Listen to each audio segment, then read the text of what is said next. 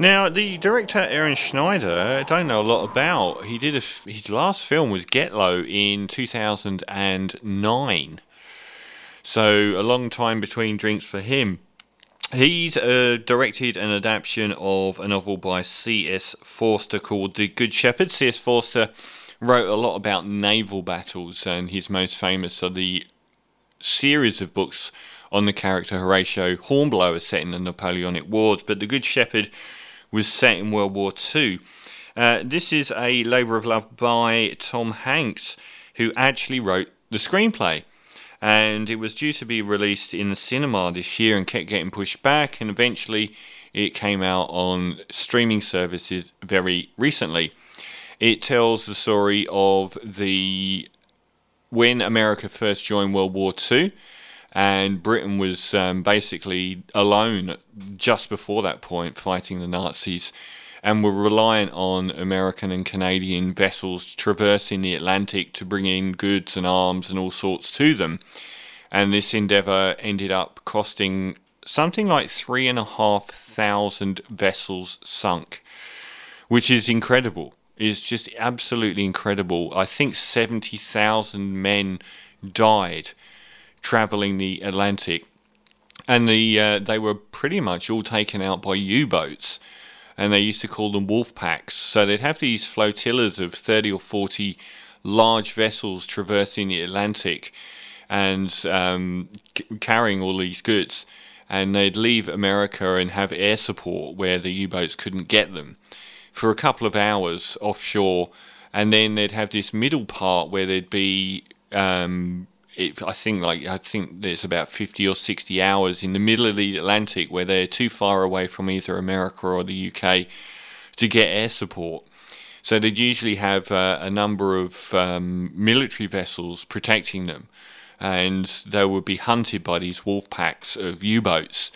And it sounds like it was hell on earth. No, I mean, the seas themselves were very, very rough and very, very cold. This is the story of one such journey. Tom Hanks plays an officer who gets a commission to do it's his first commission as captain of a naval vessel, and he has to lead one of these convoys of nearly 40 ships, including sort of half a dozen military vessels, across the Atlantic in incredibly cold, violent winds and sea. And of course, as soon as they pull out of range of air cover, the attacks begin, and it plays out in that manner as a sort of like a cat and mouse between these U-boats popping up and taking pot shots at the cargo vessels, and them trying to depth charge them or shoot them using sonar and radar, which were all quite new at the time. And the U-boat captains screaming over the different radio frequencies, we're going to hunt you, we are the wolf pack, doing howling noises down the radio at them to try and destabilise them and put the fear of God into them. Tom Hanks is Tom Hanks. I expect more from him at this stage, to be honest, than to be just Tom Hanks. He's one of the great actors of the modern era. But you saw a very different Tom Hanks in his last naval journey. Was it The Good Captain, where he played someone who was captured by, the vessel was captured by Somali pirates? He was a bit more of a unique characterization, whereas this is fairly standard Tom Hanks. That's the whole film, is them going across the Atlantic and being targeted by a wolf pack, and that really is it. Everything that's great about this film can also be used to criticise it. Astonishingly, it's 90 minutes long, which is, on one hand, is very impressive. I mean, you can't get film directors attempting a serious project that don't believe their serious project is worth 2.5 hours these days. So 90 minutes is nothing, and I was very surprised by that, which is great. And at the same time, it is a slight film. It's definitely not over long, and that's something that I would level at almost any film over 2 hours. 2.5 hours is over long. So it's got that in the plus column, and the fact that it is slight in the other column. Another thing is, when they make these films, the biggest ruining point, particularly if it's someone as mawkish as Steven Spielberg directing, is there's so much time spent at home with dutiful housewives watching TVs and stuff like that, and their relationships with their girlfriends and wives, because the writing is usually bad, and you long for the battle sequences to take you out of this, and you want to be in the battle. You don't want to be. I mean, the Midway film that came out last year, you could edit out all of the human interaction and have a masterpiece that would be about 90 minutes long. And the stuff that happens on the ground is shockingly awful. So it's a plus and a minus, because you don't get any of the relationships on land. Once it starts at sea, you get 10 minutes at the start with Elizabeth Shue. Good to see her back in town. Elizabeth Shue as his girlfriend, or his want-to-be wife, and they don't seem to have any chemistry together at all. Zero. It's like, I'm sorry, I'm just leaning around to turn the air conditioning off. They just don't have any chemistry at all. But she's in it for minutes, and that is it. That's the only time you see anyone on shore. So that's a blessing and a curse, because you don't really get any characters. In fact, that's a bit disingenuous, because they could have made characters on the boats, and you don't really get those either. So none of the characters are that developed, and the progress of the mental state of Tom Hanks is well handled, but obvious. You pretty much know what he's going to go through, and it is done well, because by the end he's walking around and there are blood footprints on the floor.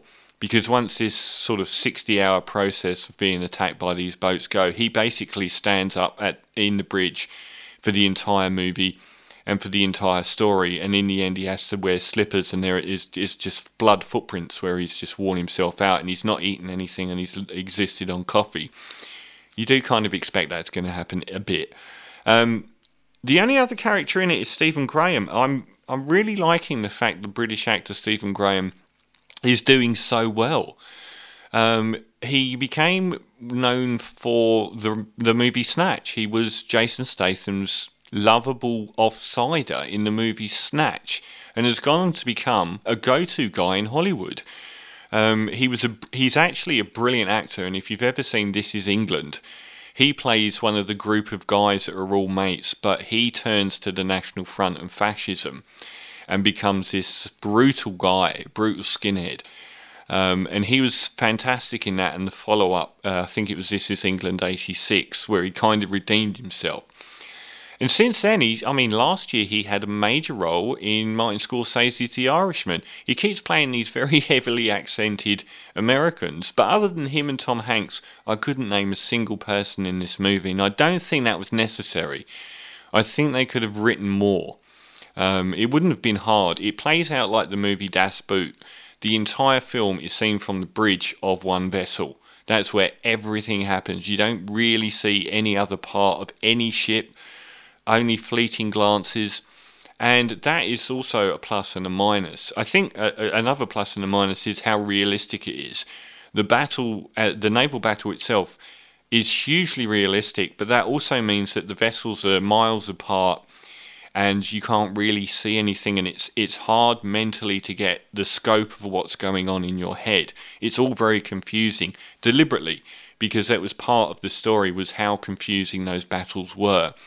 And you see a boat explode in the distance and another one go and rescue it, but you see everything from a distance and through churning seas, so it's very difficult to keep track of what's going on, which on the one hand is hugely realistic, and I really like the grittiness of that aspect of it, but on the other hand it makes it difficult to sort of have any cogent whole of what's going on, because the boats are often 8 miles apart and spread over a vast distance, and there's 37 of them or something. So it makes it difficult, because you've got this one... I saw a review saying it was very much like a submarine movie, and it is, even though there are U-boats in it. The boat, because they're on the bridge all the time, and it's very claustrophobic and you're listening to sonar, it is very much like being in a submarine. It looks fantastic, though.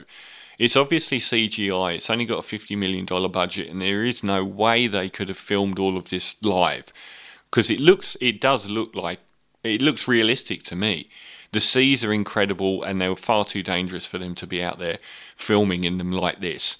and the encounters with the U-boats are thrilling, and it's constant tension, and it's constantly, on edge all the way through the film.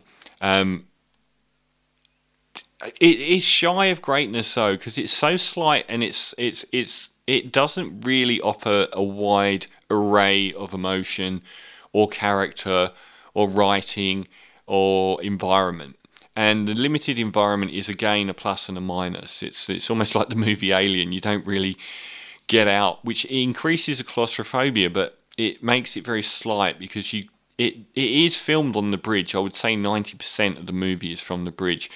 There is some grandiose explosions, and the best bits are when they were actually fighting the U-boats on the surface and they've got guns going off at them. Because otherwise it's oblique, you can't really see what's going on.